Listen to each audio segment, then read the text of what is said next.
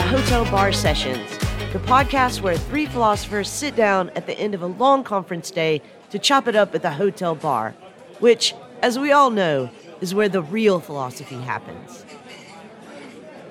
Welcome back to another episode of Hotel Bar Sessions. I'm Jason Reed, and I'm joined by my co-hosts, Rick Lee and Lee Johnson. This week we are talking about tenure. But before we get to that, let's get some drink orders and some rants or raves. So, Lee, what are you having and what are you ranting or raving about? Well, you guys, it is hot as balls here in Memphis, and it doesn't look like it's going to ease up anytime soon. So I'm going to have a Sam Adams Summer Ale, my favorite summer beer. And today I am ranting about dark movies and television. And I want to say that I'm not ranting about psychologically dark or emotionally dark or thematically dark, but just like actually I can't see it dark. Oh, yes. Like this has become such a common aesthetic choice for film and television producers to really make it practically impossible to see something. My two most recent examples are on Jason's recommendation. I started watching Silo, really excellent sci-fi series, but whole scenes where I literally cannot see what's going on. And I also just watched The Whale, the Aronofsky film featuring Brandon Fraser, which is, by the way, a just devastatingly great film, but also so dark. You know, I mean, and this is not like I'm trying to watch it in the middle of the afternoon with all the windows open. I'm trying to recreate a movie theater as much as I can in my house, and I still cannot see. So come on, guys. We've got to do something about this. It's literally impossible to see what's going on. So, Rick, what are you having and what are you ranting or raving about? I am going to have a Negroni Sbagliato, which is a Negroni, but instead of gin, it has Prosecco. Ooh. Sbagliato, by the way, is the Italian word for mistake. And I am raving about Iceland.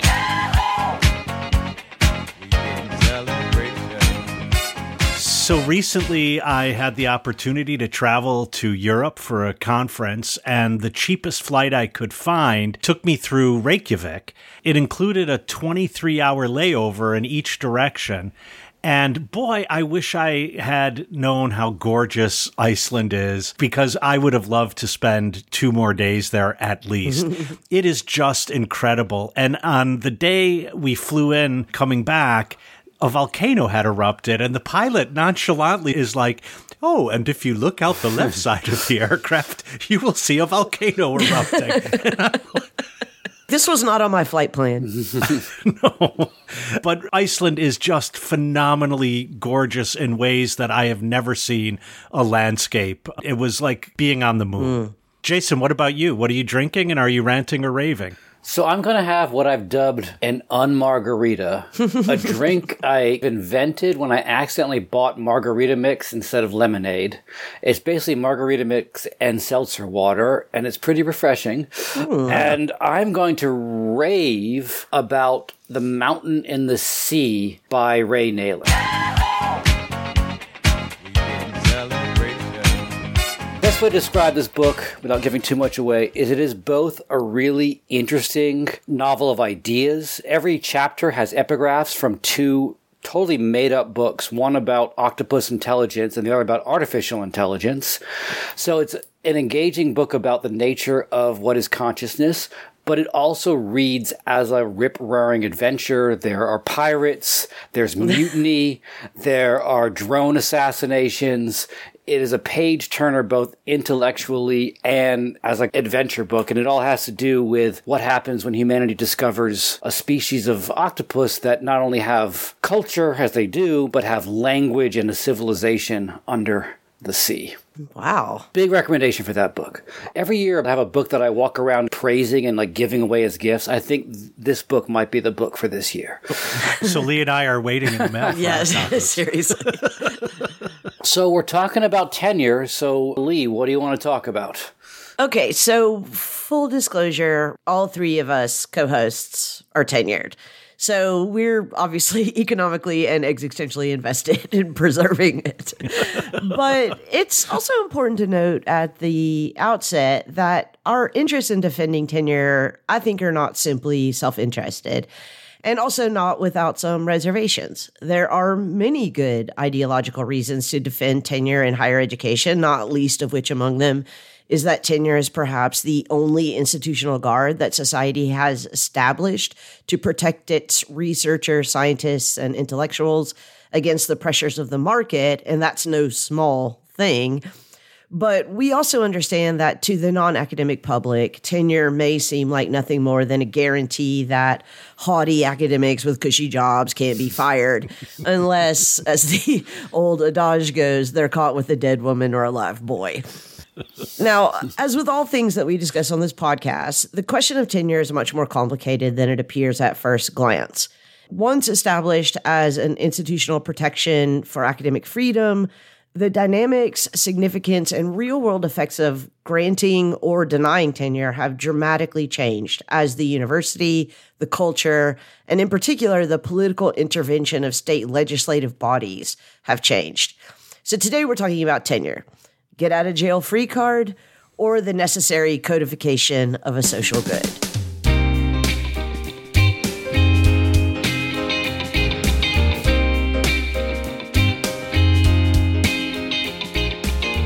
So guys, here's how I thought we could approach this topic. In this first section, I'd really like for us to talk about arguments in favor of tenure. And in the second section, we can talk about arguments against tenure.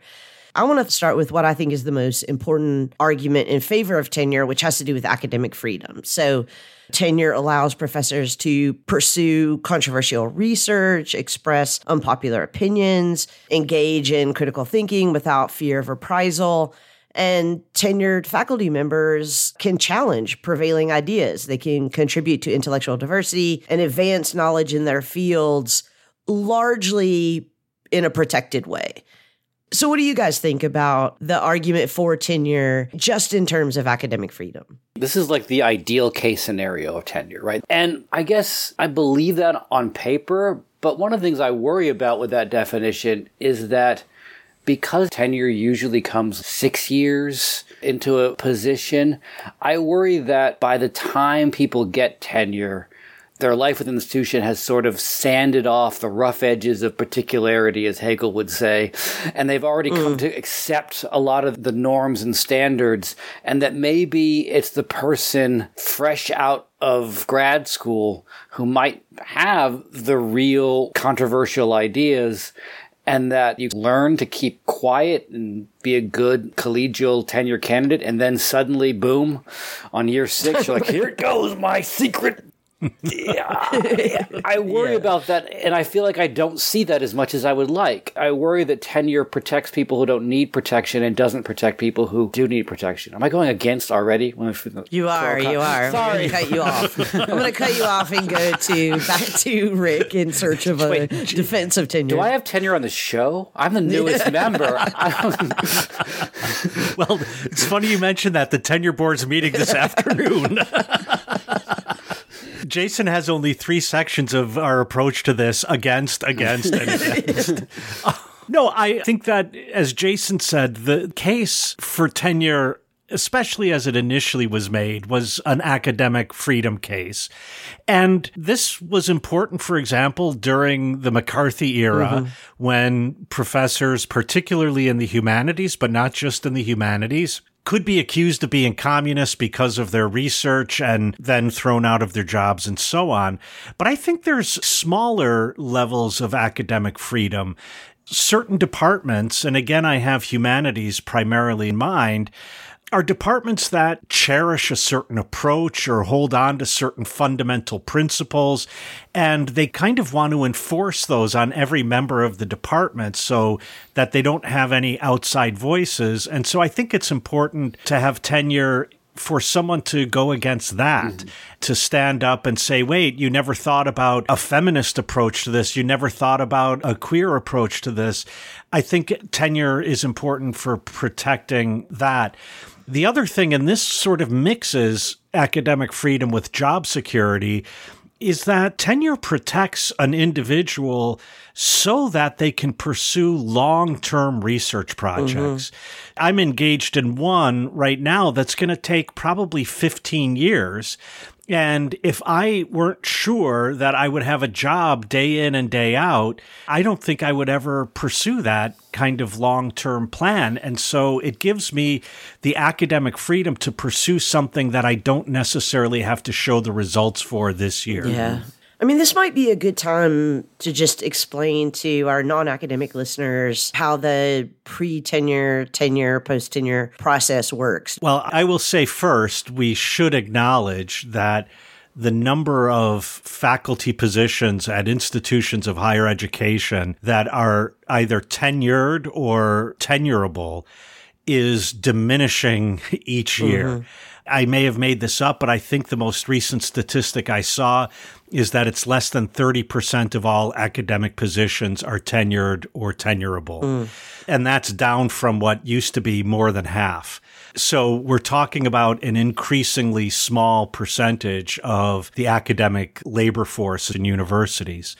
But the way that it normally works is when you're first hired, you're hired at the rank of assistant professor, and you're on a probationary period for 6 years is the norm. And during that probationary period, there are usually some reviews that happen along the way. Sometimes they're every other year. Sometimes they're every year to check your progress toward tenure. And then in your 6th year, you're evaluated in most universities in terms of your research, your teaching, and your service, that is, how much you pitch in to do the day-to-day work of the university, being a department chair, running undergraduate studies, being on various committees. At most universities, then, your own department decides first, and then they send that up. And depending on what kind of a college or university, there's either 1 or 2 levels of higher review. For us, it happens at the College of Liberal Arts and Social Sciences. And then again, there's a university board. And these are faculty members who look at your case and decide whether or not you have done the work to satisfy the requirements for tenure, published enough, taught successfully enough, and done enough service.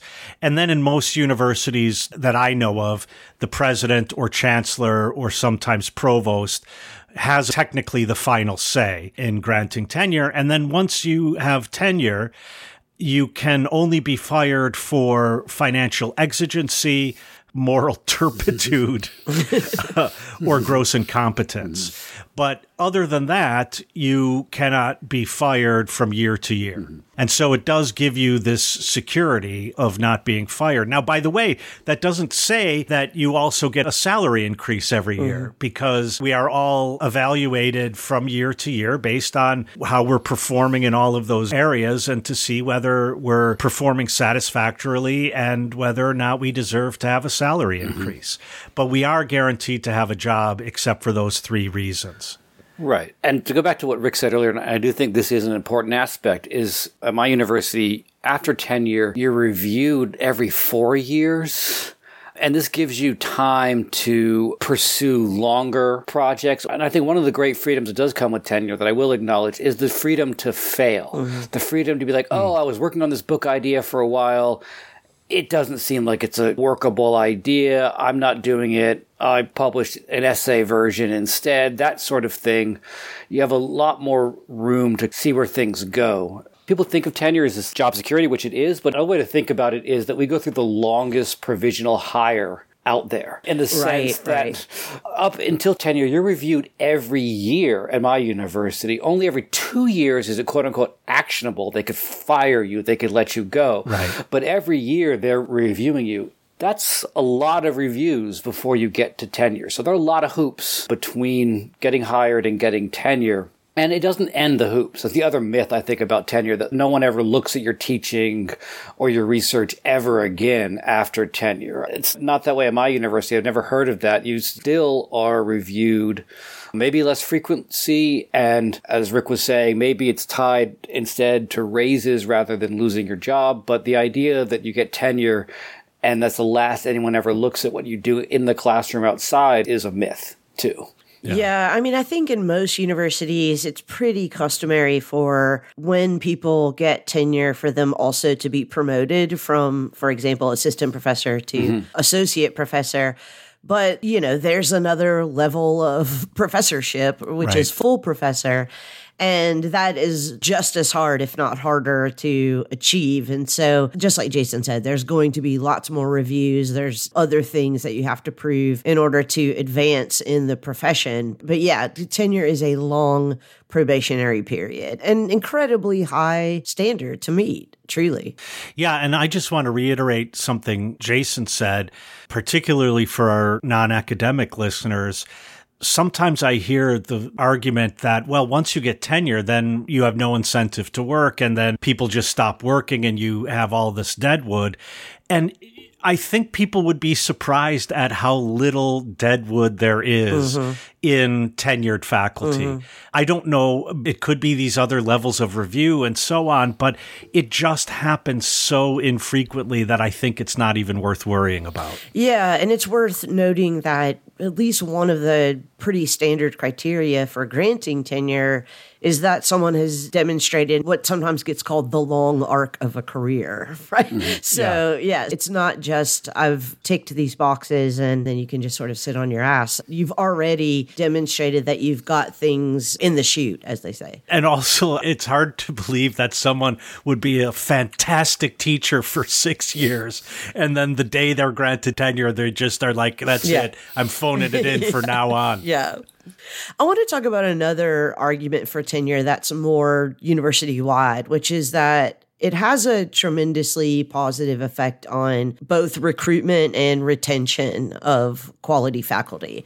So, tenure allows universities to attract and retain high-quality faculty members, in part because the promise of tenure serves as an incentive, not only just to pursue a career in academia because of its stability, but also a career at that university. The intellectual freedom, the opportunity to make a lasting impact in your field. Tenure also can foster loyalty to an institution, commitment to an institution, which leads to institutional excellence and institutional continuity. So I do think that recruitment and retention has a lot to do with it. A lot of times when people talk about the advantage of tenure for retention, they sometimes will say, well, tenured faculty are better instructors than non-tenured faculty. I do not think that's true. I think we all have to admit that there are excellent non-tenure track faculty and non-tenured faculty everywhere. But there is something about having tenured faculty who have an investment and a commitment to the institution and to the institution's excellence that does translate to the kind of education that the students get as well. I have a recent example of just this. I have a friend who has a tenure track job. She hasn't been at her current university long enough to have gone through the tenure process, and was considered for a position at a university in Texas. And this was right at the time that the Texas legislature was considering eliminating tenure at state-run universities, and this was a state-run university. And she really had to think twice about leaving a job that had tenure to go to this other university, not knowing whether next year tenure was out the window. And I think that's a concrete example of how tenure is a recruitment tool, that it really is important for someone to recognize that if I can achieve tenure, then I have a position that I'm fairly secure in, again, barring, the financial exigencies of the university, moral turpitude, or gross incompetence. And so it's really key in recruiting. I think we forget, in the 50s, things like health insurance were called fringe benefits because not every job offered them, and the ones that did offer them were able to recruit better people, such that almost every corporation now has to offer health insurance in order to recruit talented people. I think tenure is one of those benefits that is really, really helpful in recruiting faculty. I guess one of my concerns about that, and it goes back to what Rick was saying earlier about the minority who have tenure or tenure track jobs, I think that for a long time, people in the tenured positions have grown too accustomed to accepting this two-tiered employment structure within the university. On the one hand, there are the tenure and tenure track faculty. On the other hand, there are what are referred to as adjuncts or lecturers, depending on the lingo of the place, people who are not up for tenure. It's not a possibility. And also people, which should be mentioned, usually are getting paid way less, depends on states, usually without things like health insurance. Right. And, my worry is that as we're seeing the attack on tenure in states like Texas, Florida, the argument is made like, they're not going to be able to attract talent. I think we forget how many people, because this two-tiered system, are so desperate for employment, for things like health insurance, that it might work, as in the case Rick mentioned, where you have someone who's on a tenure track, but someone who's teaching as an adjunct. If I was an adjunct right now and I saw a job offered in a state that didn't offer tenure, but at least offered me health and, hey, maybe even with vision and dental thrown in, I would totally go for that. Yeah. It would still be better than teaching out of a car on 3 different campuses, 3 different universities, as many people are. So one of the things we're seeing with tenure is the willingness to let this two-tier system exist is, I think, going to very much undermine our ability to defend ourselves against the attacks on tenure. I agree with that, but also it's difficult for me to contemplate if I were an adjunct. And so let me just say, so everyone knows the lingo we're talking about, for people who are teaching at universities and they're not tenure track, they are almost never full-time. There are some full-time faculty who are not on the tenure track, but these are almost never full-time. They're paid per course at a much lower rate than tenured faculty members would be paid per course. They rarely are given benefits like health insurance, contribution to retirement, and dental and vision insurance. For me to pick up and move to Texas, knowing how fickle and petty some academics could be, it's not just putting academics on the same level as everyone else who might move to Texas to get a job with like an oil company or, a computer company or whatever. But when you add to that the vagaries of the academic market and the humanities in particular, that's an awful risky move to pick up and move to Texas, even though it's a full-time job without tenure. I don't know that I would do it. Now, I say that as someone living in Chicago, and as an adjunct, I could probably put together a living by adjuncting at 3 or 4 institutions right here in the city, whereas someone living in the middle of Iowa might not have that kind of luxury. Yeah, I think this is getting back to one of the benefits that tenure provides is protection against arbitrary dismissal. And adjuncts are hired and fired arbitrarily all the time. Yeah. And to be totally honest, tenures are arbitrarily denied all the time. Yes. They technically have to give reasons, but there's no real appeal process. We're talking about some fickle peacocks here when we're talking about academics, and it's not hard for them to come up with reasons to dismiss someone. I love the image of a fickle peacock that depicts some of our colleagues in the profession quite well. Yeah.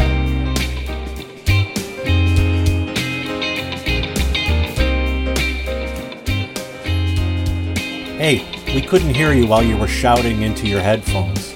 So if you have feedback or suggestions for future topics, or if you just want to pick a fight with one of our co-hosts, or in fact all of us, just visit us at www.hotelbarpodcast.com and click on the interactive page. If you want to belly up to the bar with us, at least virtually, you can always email an audio clip to hotelbarpodcast@gmail.com. If it's interesting, we're going to steal it from you. If it's not, we'll send you our Venmo handles and you can virtually buy us a drink.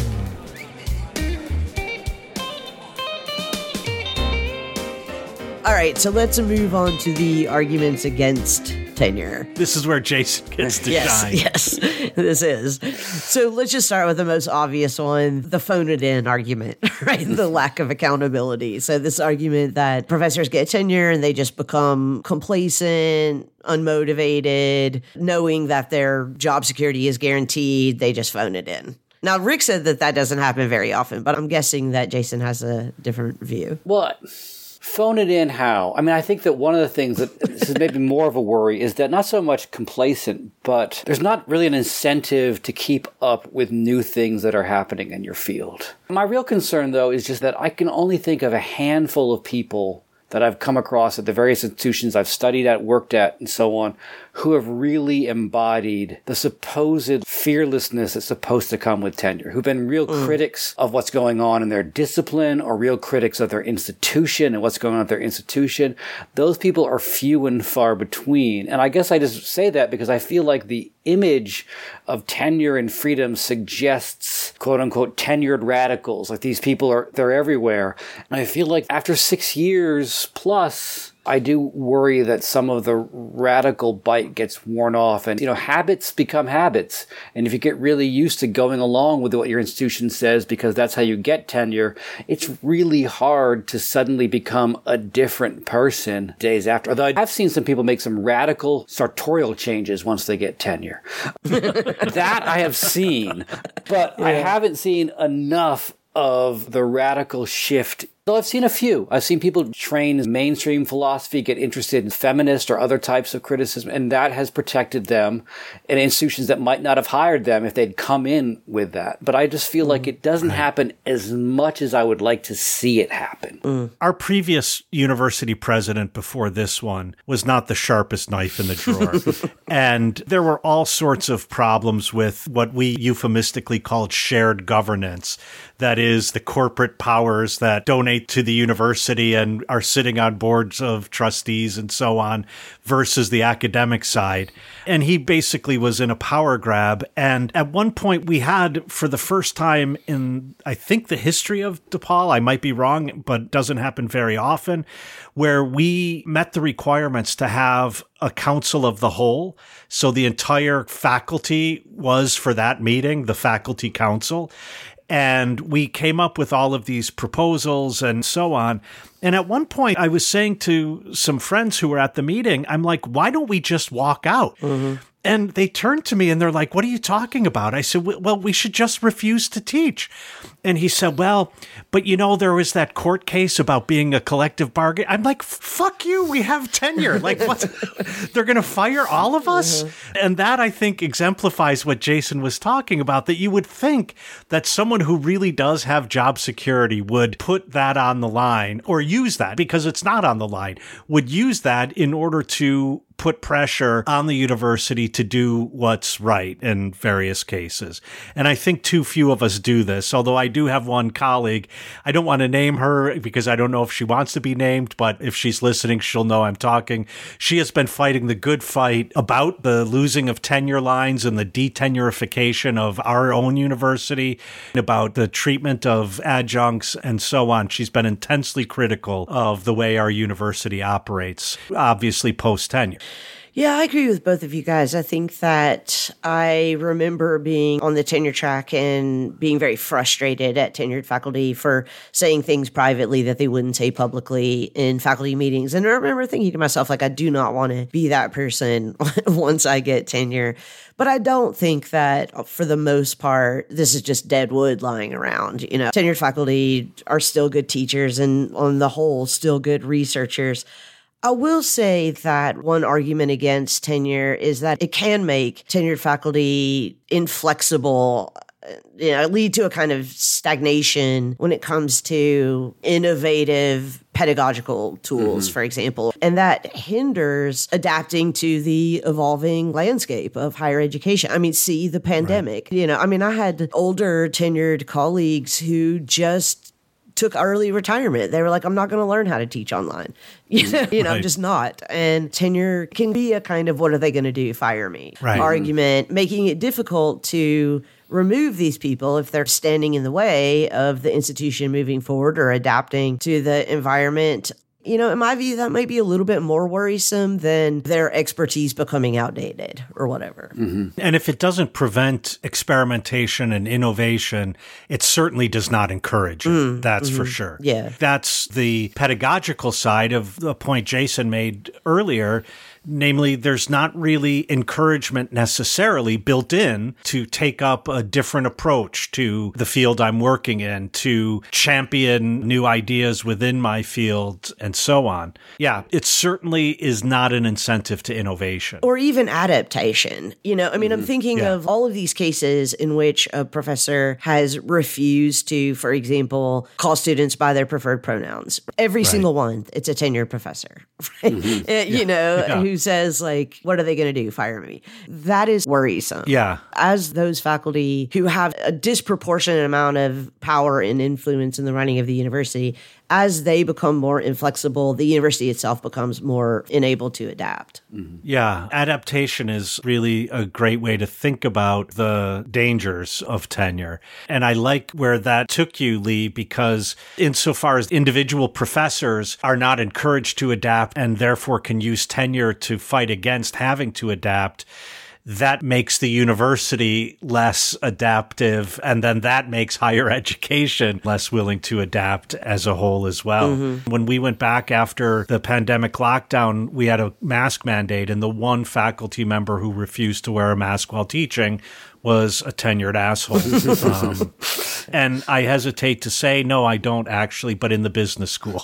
There are also downstream effects to this as well, this kind of inflexibility, because these are the people who are sitting on tenure committees, who are deciding whether or not to grant tenure to younger academics. And it sometimes hamstrings young academics if they're in a department or in an institution where they know if they don't toe the line, their tenure is going to be denied. Obviously, we've mentioned this already, but tenure track positions are increasingly scarce, and this creates barriers for early career academics who, not only face fierce competition and limited opportunities, but when they get those tenure track positions, often face tenured faculty who discourage fresh perspectives or innovation or diversity.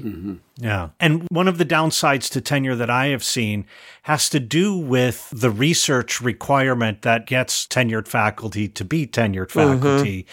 Namely that we all have to show some level of publication, either in journals in our field or books or by presenting at conferences.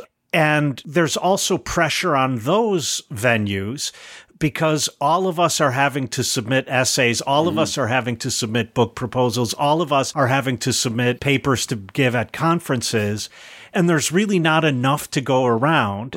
We could devote a whole other episode to the fact that this overproduces pieces of research that need not have been written and certainly need not have been published. But the other side of that is, I think it's incumbent on those of us who have tenure to make sure that the venues for publication and presentation are there for our colleagues on the tenure track, to make sure that they have the opportunities to publish and present that we all did, and maybe even struggle less than we all did. And I find many of my colleagues just are uninterested in thinking about this, what I call professional infrastructure for our junior colleagues. And frankly, I could spend more time on that as a tenured faculty member. Maybe I'll take a hit on research for my merit increase, but I'm not going to get fired. And so I should use that ability to spend that time constructively in that direction. And that also would lead to innovation and adaptation within the profession this time rather than within the university. But we should use tenure in order to better our institutions and our professions as well. Yeah. And I think one of the other things tied into that is the bar keeps getting raised, not so much on tenure, but on getting hired into a tenure track job in the first place. I mean, I'm surprised now that I meet graduate students who are working on both a dissertation and like a zero book or a verso book. They have 2 projects going, and a lot of them have published before they finish their dissertation. And this tendency to keep raising the bar, where you have this real asymmetry where people who are entering the field now because of the scarcity are working their butts off compared to what it took to get a tenure track job generations ago. On the one hand, it leads to the statistics about how many journal articles are never read or only read 5 times. It leads to the proliferation of these journals which exist to meet this demand of publication, and they're just publishing cleaned up seminar papers. Mm-hmm. And there's a reason that no one's reading them. So there is a glut on that side, but there is also the sense that it takes a lot more work than I think it should, to stand out in the number of people who are applying for each tenure track job. And it is unsustainable both for the profession and unsustainable for the individuals involved who are burning themselves out just to get noticed. That's not directly a tenure issue, but it's related because there are tenured people who have that one book that got them tenure. And they're looking at applications of people who have 2 books before even getting hired. And that generational divide is concerning, to say the least. Yeah, and when you keep young academics in this publisher parish maelstrom constantly, right, that also discourages innovation and flexibility and creativity. And And I've heard of grad programs that really push publication early on. I mean, grad school should not be a time for thinking about publication. It should be a time for just thinking, period. But this tendency to professionalize, and within the adjunct pool, one of the things that Marx points out about capital is that as long as there are more workers to hire, the capitalist doesn't care about the individual well-being of the particular worker. They can burn themselves out. And what you do have is, on the adjunct side of things, they're teaching too many classes, they're publishing too much to get noticed, but when they get burned out and can't do anymore and have become frustrated and angry, rightfully so, you just cut them off, and there's a new one just around the corner. 10 new ones. 10 new ones, yes. All hoping against hope that they can stand out and make a difference. So I'm not so critical of tenure. I think it's great. I think more people should have tenure and the kind of job security that it entails. I'm more critical of the way in which this 2-tier system exists within academia. And I'm also critical, we go back to talking about how tenured faculty don't speak up enough. Tenured faculty, in my opinion, and I include myself in this, don't speak up enough about the 2-tiered system within academia. Yeah. And there's a lot of reasons why, there's pressure from the university. They want you to hire more adjunct people. Adjuncts often teach the classes that no one wants to teach, especially in English and literature, where someone's got to teach people how to write. No one wants to teach. I shouldn't say no one. Most people don't want to do that. Or the philosophy classes that fit gen ed or whatever else. My criticism of tenure is really a criticism of the 2-tiered system within academia. But I think you might agree with me. The answer to the 2-tiered system is not the elimination of tenure. The solution is tenure them all. Yes. Yeah. Yes. If you've been adjuncting for a place for 6 years, you should be eligible for tenure, period. Yeah.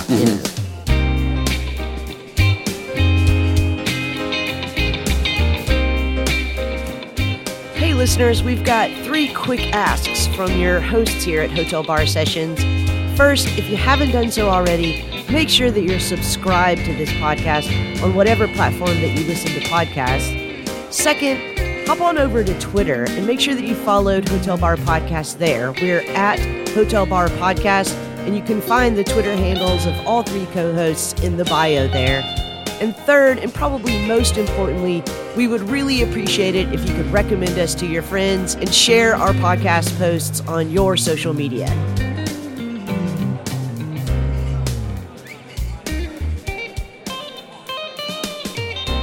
So as we discussed, the 3 things that can get you fired after tenure are turpitude, gross negligence, and financial exigency. And I feel like the first 2 get a lot of attention. The turpitude because it's scandal, it's the stuff that drives soap opera stories of affairs and so on. The negligence, I think, gets a lot of attention, especially on the right. The idea that if someone isn't being constantly observed and evaluated, they're just going to completely slack off. The third reason I think doesn't get enough attention, and that is financial exigency. Yeah. And not to get too much into this, but fun fact, in 2014, after getting tenure, I came very close to being retrenched That's quite the euphemism. Yeah. Yes. And I have to say this, I have to give the name. My job was saved because Bill Gavin, who has since passed, stepped up and said he would retire so that my position could remain. So he really took a bullet for me. So that's why I have to say him by name. So thanks to Bill Gavin. I mean, eventually this is a whole drama. And we'll post links to this. The university was censored for the way that it dealt with this problem. It ultimately offered faculty their positions back again. But I feel like the real issue seems to be that one thing that universities do is that they eliminate the entire department, the program. It's very different than eliminating your job. It's eliminating the position, not the person. And this is primarily happening right now at regional public universities or small liberal arts schools that are really being hit by financial situations, a sort of decline of the humanities and so on. They just eliminate entire departments. So you're tenured in the philosophy department. There is no longer a philosophy department. Thus, there's no longer tenure. The irony is, like, I feel completely protected from anything I might write or say getting me in trouble, losing my job. But what I don't feel protected about, and I don't feel enough people are protected about, not just me, is just the university saying, I'm sorry, there aren't enough majors in your department. We're eliminating your department. An invocation of economic necessity with no discussion about politics or anything like that. And I think this is something we need to pay attention to because I fear it's going to be happening more and more. Well, and as you put it, Jason, one of the problems with this criterion, namely financial exigency, is how poorly defined it is. It seems clear to me that at a number of universities where they've closed programs, and I agree with you, a lot of these are in the humanities. Humanities are under fire all around the world. That a lot of the financial exigency is actually incompetence on the administration's part. That, like, they've screwed up and now they need to cover some kind of budget hole or whatever. And then they go looking for what they perceive as low-hanging fruit. They notice that most of the majors want to be in either STEM or computer science or business, accounting, majors that have practical outcomes. And so then we get cut, and I'm not sure when financial exigency was first established as one of the criterion of eliminating a tenured professor, they had this kind of thing in mind. In many universities, it's an aspect of university life in which faculty don't get a tremendous amount of input. And so these decisions come handed down, and faculty are taken unawares by all of this. Yeah, that's a very good point. In fact, I remember when this happened and we talked about why there was such a big budget hole, one of the things that came up as an answer is that we built several new buildings, but no one factored in that every new building has an increase to your overall cost every year because it has to be heated, it has to be staffed, and it seemed like such a omission of basic math. Often the case, as you pointed out, the administrator who makes the bad decision, they're fine. Right. But the faculty who have nothing to do with that decision bear the brunt of it. Yeah, I mean, this is one of the characteristics of late capitalism, neoliberalism, is this manufactured scarcity. And some of it is new buildings and the example they always use, climbing walls for students or whatever. But much, much, much more of the financial exigency that colleges and universities find themselves in is the consequence of bloated administrations. Yeah. We've talked about this several times on the podcast, but for every 5 vice provosts that you have, you're becoming more existentially at risk. Right. Yeah, and these vice provosts, they grow like mushrooms after the rain. It's incredible. And our department, we were down 2 faculty, actually more than that. So we asked to replace 2 faculty, and that was approved. And a number of departments, their searches were canceled in the middle of it because of financial exigency. I told our chair that she should go to the dean and say that these 2 faculty positions are only really just one associate provost. And so if they could kill off an associate provost, then our faculty members are free. And while we're bitching about associate provosts, I mean, they don't go through reviews like we do. They don't have to prove that they're earning their money like we do. Yeah. Unfortunately, the way they prove they earn their money is by holding committee meetings. And firing the members. Right. Yeah, or by cutting faculty. I think it's another way. They prove their ability to make tough decisions by showing how much blood they've left in their wake. Yeah, and just like in business, people get a reputation of being a tough efficiency expert by cutting workers. I think some administrators get that same reputation. But it is demoralizing to the university as a whole. Mm-hmm. The dismissal of tenure faculty really does deserve much more attention than it otherwise gets. I mean, on the whole, I think that this is all an argument, again, in favor of tenure because, it's unfortunate that the university as business model forgets that it is, at the end of the day, the faculty that keep the university running. Yes, the students pay the bills, but the students are not there to eat mediocre food and climb on climbing walls and go to freshman weekend or whatever. They're there, hopefully, to learn. I mean, definitely to get a degree.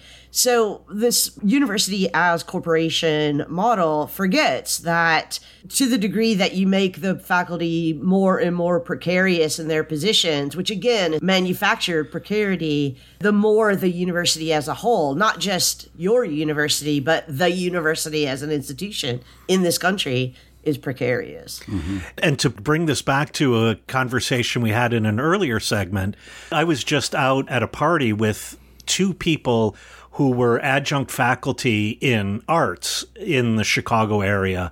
One of them has now left academia and he's trading stocks because he was working all day at one university and then part-time a couple of nights a week at a different university just to make ends meet because none of them provided him health care or benefits like that. And so he was working basically 18 hours a day just to survive. And he thought after a while, I've had enough of this. Mm-hmm. Yeah. Back to what you said earlier, tenure for all.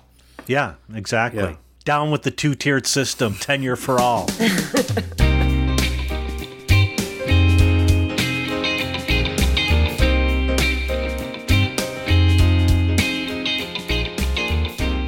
I mean, I think tenure for all has to be the slogan that I would want to end this episode on. The faults that it has, I think a lot of them are imagined, and the real faults come from how unevenly it is applied across university systems and how easily it can be revoked. And by tenure for all, we really just mean that people need something other than precarity, something other than this constant sense that their position and their livelihood and their lives are vulnerable to a whim of an administrator or whomever. It goes back to what Rick was saying earlier. Your mind changes when you know you're at a place for a long period of time. Your ability to invest in your own work and the work of your students just changes when you go from thinking on a year-by-year basis.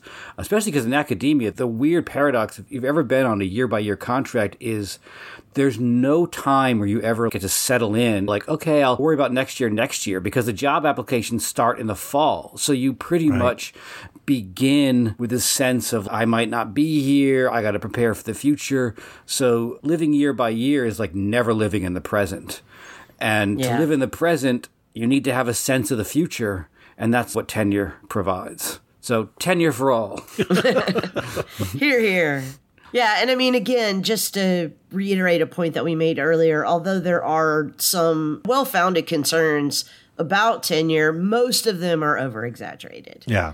There's not a lot of people who get tenure and then sit around, like, as Rick said, dead wood.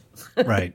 But speaking of manufactured financial exigency, we have some financial needs here at the podcast. They're not manufactured. They're real. We run a tight ship here, lean ship, but we do need some help. Adjunct professors, you can cut it off now. This does not apply to you. But everybody else, if you've got a few extra dollars that you want to kick our way to help this great conversation going, we'd really appreciate your support on our Patreon page. That's patreon.com/Hotel Bar Sessions. There are several levels there that you can support us with. And as always, we really appreciate your help. And we don't have a single vice provost. Not one. Or a climbing wall.